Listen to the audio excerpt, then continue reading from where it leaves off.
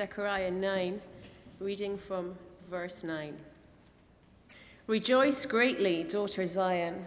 Shout, daughter Jerusalem. See, your king comes to you, righteous and victorious, lowly and riding on a donkey, on a colt, the foal of a donkey. I will take away the chariots of Ephraim and the war horses from Jerusalem, and the battle bow will be broken. He will proclaim peace to the nations. His rule will extend from sea to sea, and from the river to the ends of the earth. As for you, because of the blood of my covenant with you, I will free your prisoners from the waterless pit. Return to your fortress, you prisoners of hope. Even now I announce that I will restore twice as much to you. I will bend Judah as I bend my bow and fill it with Ephraim. I will rouse your sons, Zion, against your sons, Greece, and make you like a warrior's sword. Then the Lord will appear over them. His arrow will flash like lightning. The sovereign Lord will sound the trumpet. He will march in the storms of the south, and the Lord Almighty will shield them. They will destroy and overcome with sling stones. They will drink and roar as with wine. They will be as full like a bowl used for sprinkling the corners of the altar. The Lord, their God, will save his people on that day, as a shepherd saves his flock. They will sparkle in his land like jewels in a crown. Good morning. It's lovely to be worshipping with you all this morning. I have the very great privilege of working for Tearfund and for sharing in churches around Scotland stories about Tearfund's work and sharing our vision about following Jesus where the need is greatest. I'm used to speaking and preaching quite regularly in churches, but never in Advent. This is the first time, actually, I think, that I've actually been invited to come and take part in a church's Advent services.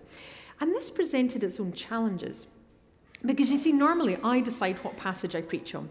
At the moment, I'm working my way through the Good Samaritan, and previously I've preached on the feeding of the 5,000 and the widow and Elisha and the jar of olive oil, all passages that I can link in very easily to Tearfund's work. So it was a challenge to be presented with a passage and told it'll be Zechariah chapter 9, verses 9 to 16. I feel that I should confess at this point that I am not trained as a preacher in the expository style or the exegetical style. So if you've come along expecting that, don't be too disappointed. Because rather, I see myself as a storyteller. As I share about Tearfund's work, I tell stories. In the course of seeking to tell a story this morning, though, I immersed myself in research on Zechariah, not a book I was terribly familiar with. And I learned all kinds of fascinating things about the book of Zechariah and about the prophet, priest that was Zechariah, that it's a post-exilic book, that Zechariah was a contemporary of Haggai, that the chief purpose of the book was that it was written to rebuke the people of Judah and encourage them to rebuild the temple. It is a book that is full of apocalyptic, eschatological, and messianic motifs. I learned also that chapters 9 to 14, the authorship is somewhat disputed, although even that dispute is disputed by some. Those chapters, 9 to 14, are the oracles of judgment, salvation, and deliverance. But probably one of the most famous verses in Zechariah is verse 9 of chapter 9, the verse that begins, "See, your king comes to you, riding on a donkey." There's many messianic references, as I say, in Zechariah, and that's probably, though, one of the most famous. Because, of course, it's the one that stands out because we saw its fulfillment in Jesus' triumphal entry into Jerusalem. So much so that John and Matthew both quote that verse directly, and it's indirectly referenced in the other Gospels. To those listening, it must have been good news to hear these prophecies, to hear these words. Although you can imagine too, there was a certain element of trying to puzzle it out.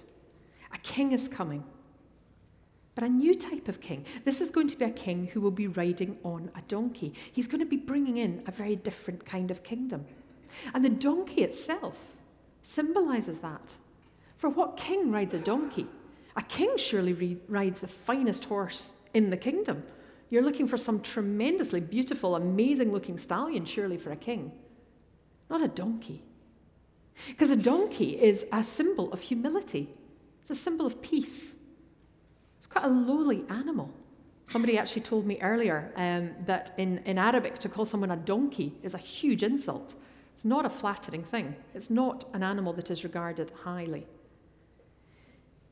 But both David and Solomon at various times rode a donkey.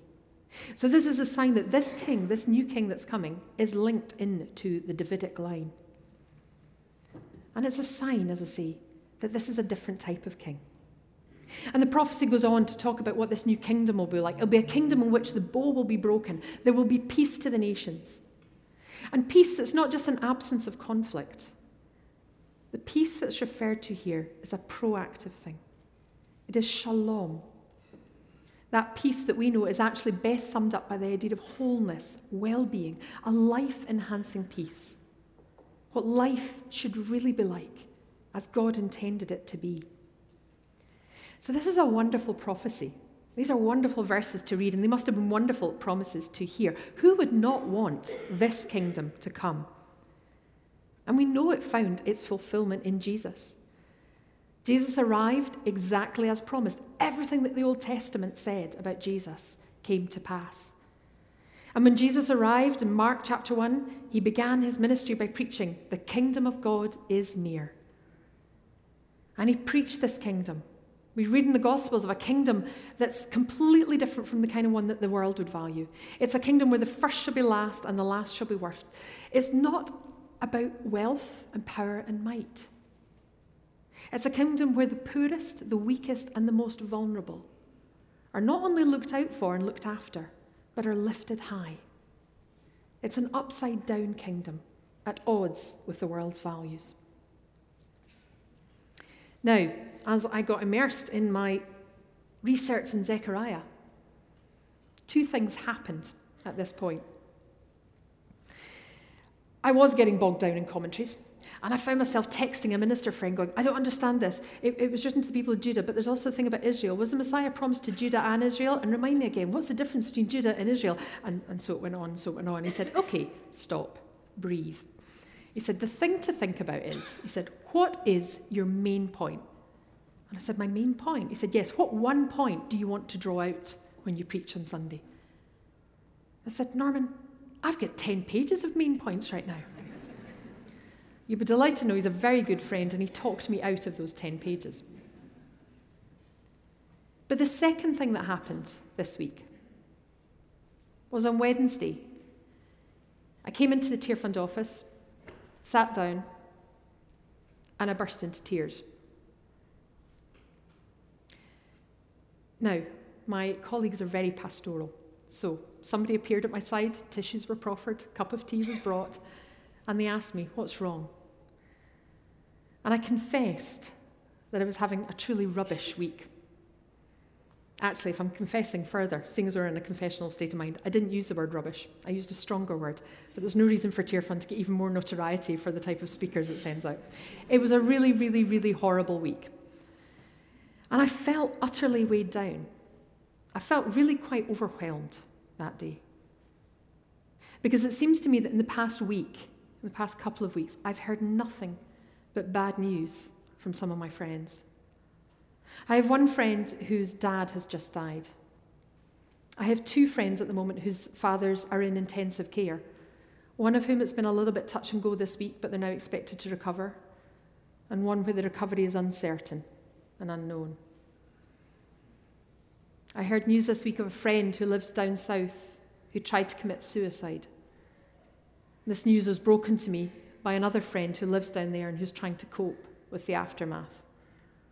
One friend confided in me they'd had a devastating miscarriage. Another friend confessed that she's been living with anxiety and depression for a long time now, and I'd never guessed. And another friend lost a dearly loved grandparent. And that's just the personal stuff. That's just the thing that's going on, the things that are going on in the lives of people I love and know. Then we come to what's going on in the world around me. I had a colleague from the Rwandan office in visiting us this week, and during our staff devotions, he shared with us stories of what's happening in Rwanda. Now, there are stories, amazing stories of hope and reconciliation that have come about in Rwanda since the dreadful genocide of 20 years ago. But even to relive and rehear the stories of what happened was heartbreaking. And he told us tales too of the devastating situation that Burundi faces at the moment, where thousands of Burundian refugees are fleeing to Rwanda. We don't hear about Burundi in the news, but it's a powder keg waiting to go off. I also read stories of the increasing hunger and drought situation in Ethiopia, with up to 15 million people facing famine. We have the ongoing stories and pictures and images from Syria, pictures of children buried in the rubble of Aleppo. The news broke this week of yet another horrific child abuse scandal in our own country. Hundreds of children, innocence stolen. And of course, we've got the impact of what's happened in the political scene, both in the UK and the USA over the last few months, and the almost toxic atmosphere there seems to be on social media as people try and debate and discuss and come to grips with what's happened. So I sat there in my chair, crying. And I said to my colleagues, I can't do it. I'm supposed to be preaching about the kingdom of God. I'm supposed to be speaking about Advent. I'm supposed to be bringing some uplifting message about looking forward to the coming of the King, and isn't this great? And I just can't do it. I said, there's too much going on. There's too much pain. And my colleagues are wise. They let me cry. And then they said, yeah, there is a lot of pain. Isn't that the point? Because you see, the kingdom of God did arrive with Jesus. The kingdom of God is now. It was long promised, long anticipated. Hundreds of years before Jesus was born, Zechariah and other prophets like him were saying, there is someone coming. And it arrived with Jesus. He brought the kingdom. The blind saw, the lame walked. This king who came riding on a donkey had salvation, and he gave it to us. But as it is now, it is also not yet. We know that the final fulfillment of the kingdom is still to come. For now, we are living in the gap. And living in that gap, it's a hideously hard place to be. I'm certainly struggling with it at the moment. But as I reflected on the other verses in Zechariah, two things stood out to me. The verse that declares that you're to return to your fortress, O prisoners of hope. I thought, prisoners of hope. Isn't that a wonderful phrase? And again, it kind of turns something that we know about on its head, because prisoners are in a desperate situation. Prisoners have no hope. To be imprisoned is a bad thing. But we are prisoners of hope. The fortress is our God. And as these prisoners of hope, a promise is given to us that twice as much will be restored to us. There will be complete restoration coming. A promise has been made to us. And God always keeps his promises. And at hard times when we doubt that, let's look at books like Zechariah. Let's look at prophecies like Zechariah. What God promised happened. It came true. God keeps his promises. And the second thing that struck me from the passage on reading and reflecting, and actually I think, I can't remember exactly how it was put in the NIV translation we had there. I think it said something about people are my warriors. Sometimes we use the Message translation in our staff devotions. One of our colleagues has recently reminded us that the language in the Message can sometimes be really unhelpful as we unpack God's word to us. So I was reading through the Message, and this verse just said, from now on, people are my swords. I thought, isn't that great? From now on, people are my swords. I love that image because a sword is a weapon with a point of impact. Particularly back in those days, old-fashioned sword, it was a piercing implement. And we are God's swords. Not instruments or weapons that will kill or injure or maim, but using us, he's going to help pierce the darkness. We are kingdom weapons. But weapons in a kingdom that is about shalom. So just as we don't injure or harm or maim, instead, what we wield as a sword of God is we wield grace, mercy, truth, and love. Because, of course, we're not passive members of this royal household. We're members of this kingdom. But we're not pampered courtiers waited on hand and foot. We are the king's servants. We have a job to do. We have a role to fulfill. And in piercing the darkness of the world, it's our task, it's our job, it's our responsibility to step up, to step out, to proclaim, to declare, to promise, and to promote the good news that this world will know healing. It will know restoration. It will be redeemed. It will be restored. Every dark force, every dark thing that is playing merry hell with people's lives right now is on notice that our King is returning. And doesn't this world around us make our hearts cry that out? Jesus, come quickly. But until then, we live in the gap, prisoners of hope. Christians in Zimbabwe live in that gap. They live in hope of a world where poverty will be vanquished. And in the meantime, they proclaim Jesus' good news for the poor. It's very apt that they do that because actually most of Zimbabwe lives in poverty. In a population of 12 million people, it's estimated that 87% of the population live on less than $1 a day. Water is scarce. Drought is sweeping the land. There was an article actually on the BBC News website this week which shared stories of how people were struggling without water. Most Zimbabwean citizens have not had water piped through taps for years. So dry. This is actually a riverbed, this photograph. A river where there is now no more water. Added to this, the country is in a time of unprecedented economic instability. When I say there's a lack of cash, we mean there's a lack of actual physical notes. And the country is still suffering the devastating effects of a widespread HIV and AIDS infection, which amongst the age 15 to 49 age range affects about 15% of the population. And of course, when you have such big statistics, we also have to realize that that means the weakest, most vulnerable members of society, the children, are the ones who are hardest hit. And Zimbabwe is estimated to have some 890,000 orphans. But they are not without hope.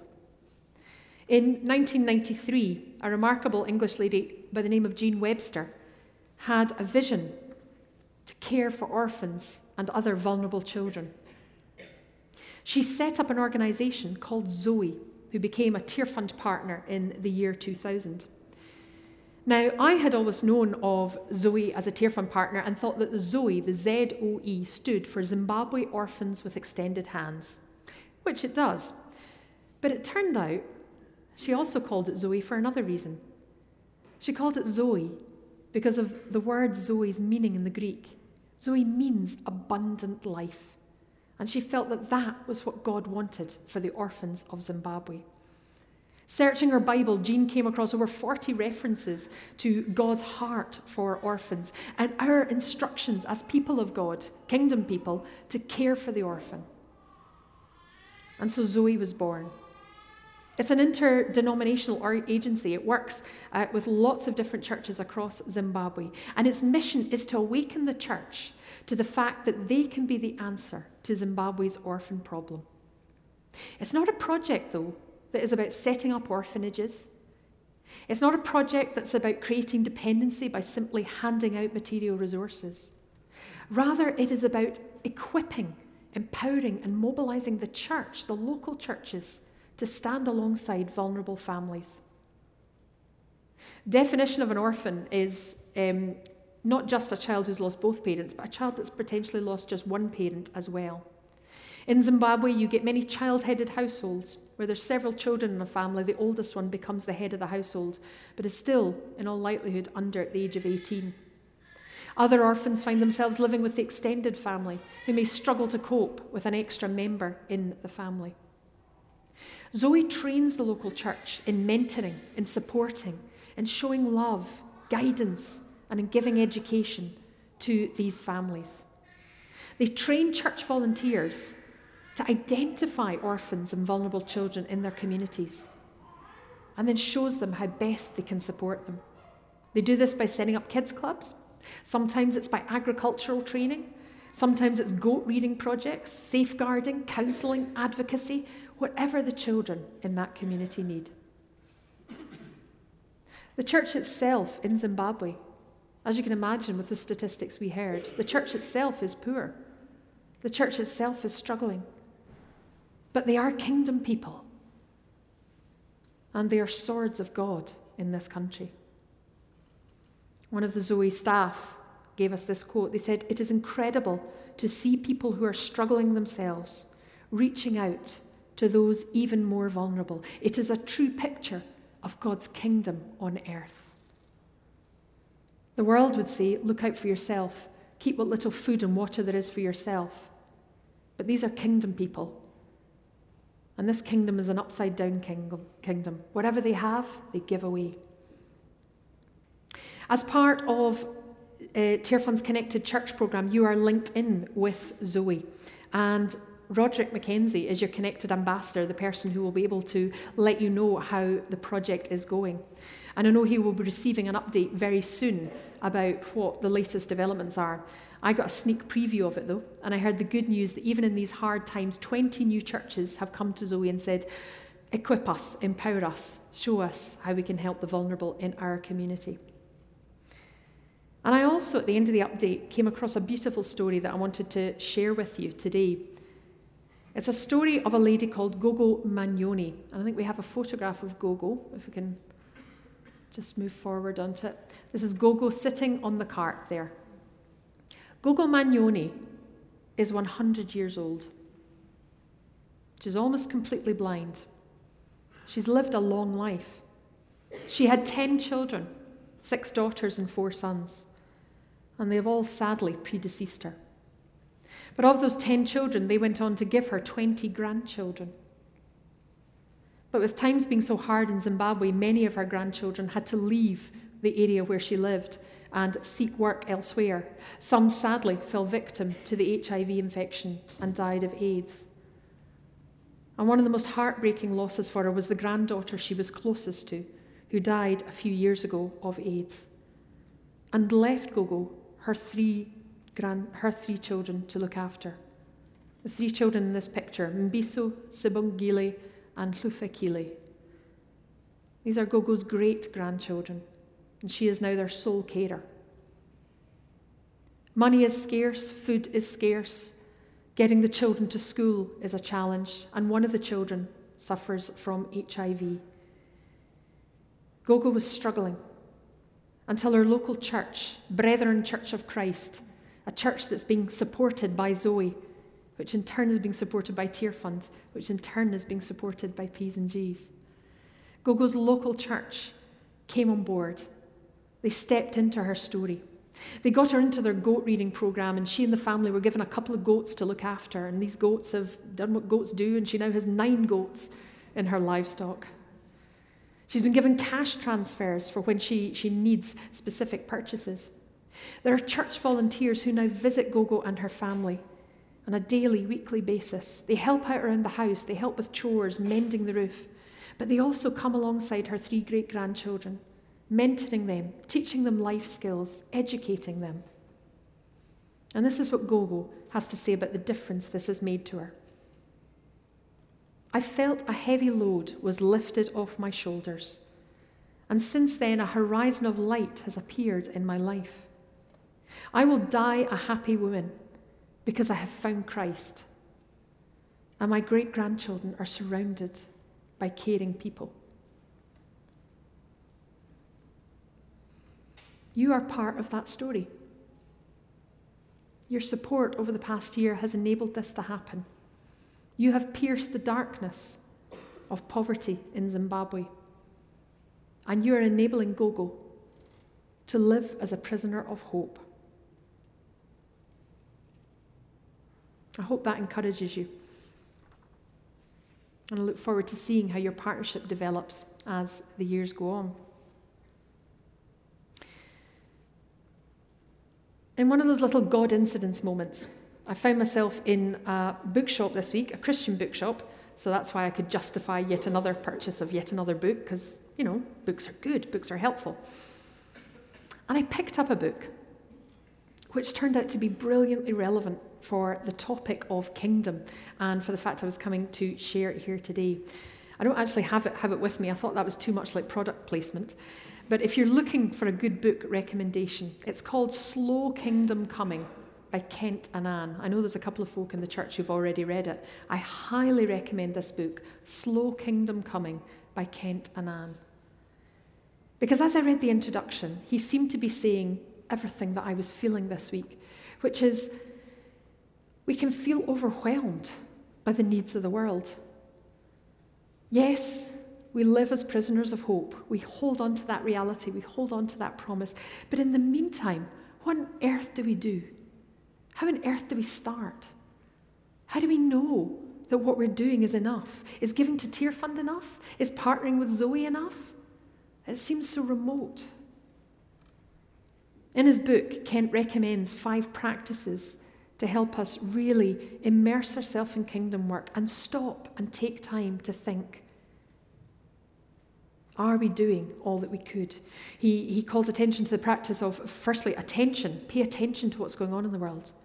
Confession, confessing our shortcomings. Respect the people that we seek to help. Partnering, think about who we partner and that it's with and not for. And truthing, holding ourselves accountable, really honestly assessing whether or not the help we are providing does any good. It's a challenging read, but it's a really worthwhile read. I think one of the reasons it's challenging for us in the UK is because we have to face up to the fact and the reality that we are partly culpable for a lot of the poverty that we see in our world around us. Poverty is linked to our lifestyles. We have consumerist, consumptive lifestyles at an unprecedented scale in human history. I suppose this is a very good time of year to remind ourselves of that. We just go out onto the streets, into the shops, and it's just more, buy. Our lifestyle is not sustainable. It's having a direct impact on the health of this planet. It's having a huge impact in a changing climate. And at Tear Fund, we've seen this over the years. Time and time again, we've got partner after partner coming to us saying the rains have changed, the climate has changed. Where I once got 6 bags of maize from this field, I now get 1 bag of maize. The climate is changing. We are part of this change, and we are living unsustainable lives. We need to be talking about this. As a church, we need to be talking about it. We need to confess our part in it. And we need to act. And I know when we finish the service today, we're going to be having a stir-up supper or a stir-up lunch. We're meeting together, and there's going to be the opportunity to hear some more from Tear Fund's work about that. And stir-up suppers are a new resource that we've created that are designed to start that conversation about what our lifestyles look like. A stir-up supper is designed to look at how to live differently, but also to look at the why behind it. So it's not just about saying, well, do this and do that. It's about understanding the theology. Why have we to live differently? What is God asking of us in this situation? And although we're having one, I think, as a corporate body today, stir up supper as a church, the idea is that you'll take this back to your own home and think, right, who are the 6 or 8 people that I could invite round? Friends, colleagues, neighbours? Invite them round and start this conversation. Because in the end of the day, we live differently because we have hope. Justice will come for those children in Aleppo. It has to. Justice will come for those who live in Mosul. Justice will come for the children in Zimbabwe. Justice will come for the children in our own country. We are promised a time where there will be no more death, no more tears. And we know God keeps his promises. And it's because our King came. Gentle, humble, righteous, having salvation, riding on a donkey. And that enables us to pray with all sincerity when we do, Father, may your will be done on earth as it is in heaven. And may your kingdom come quickly, Lord Jesus. May it come quickly. Amen.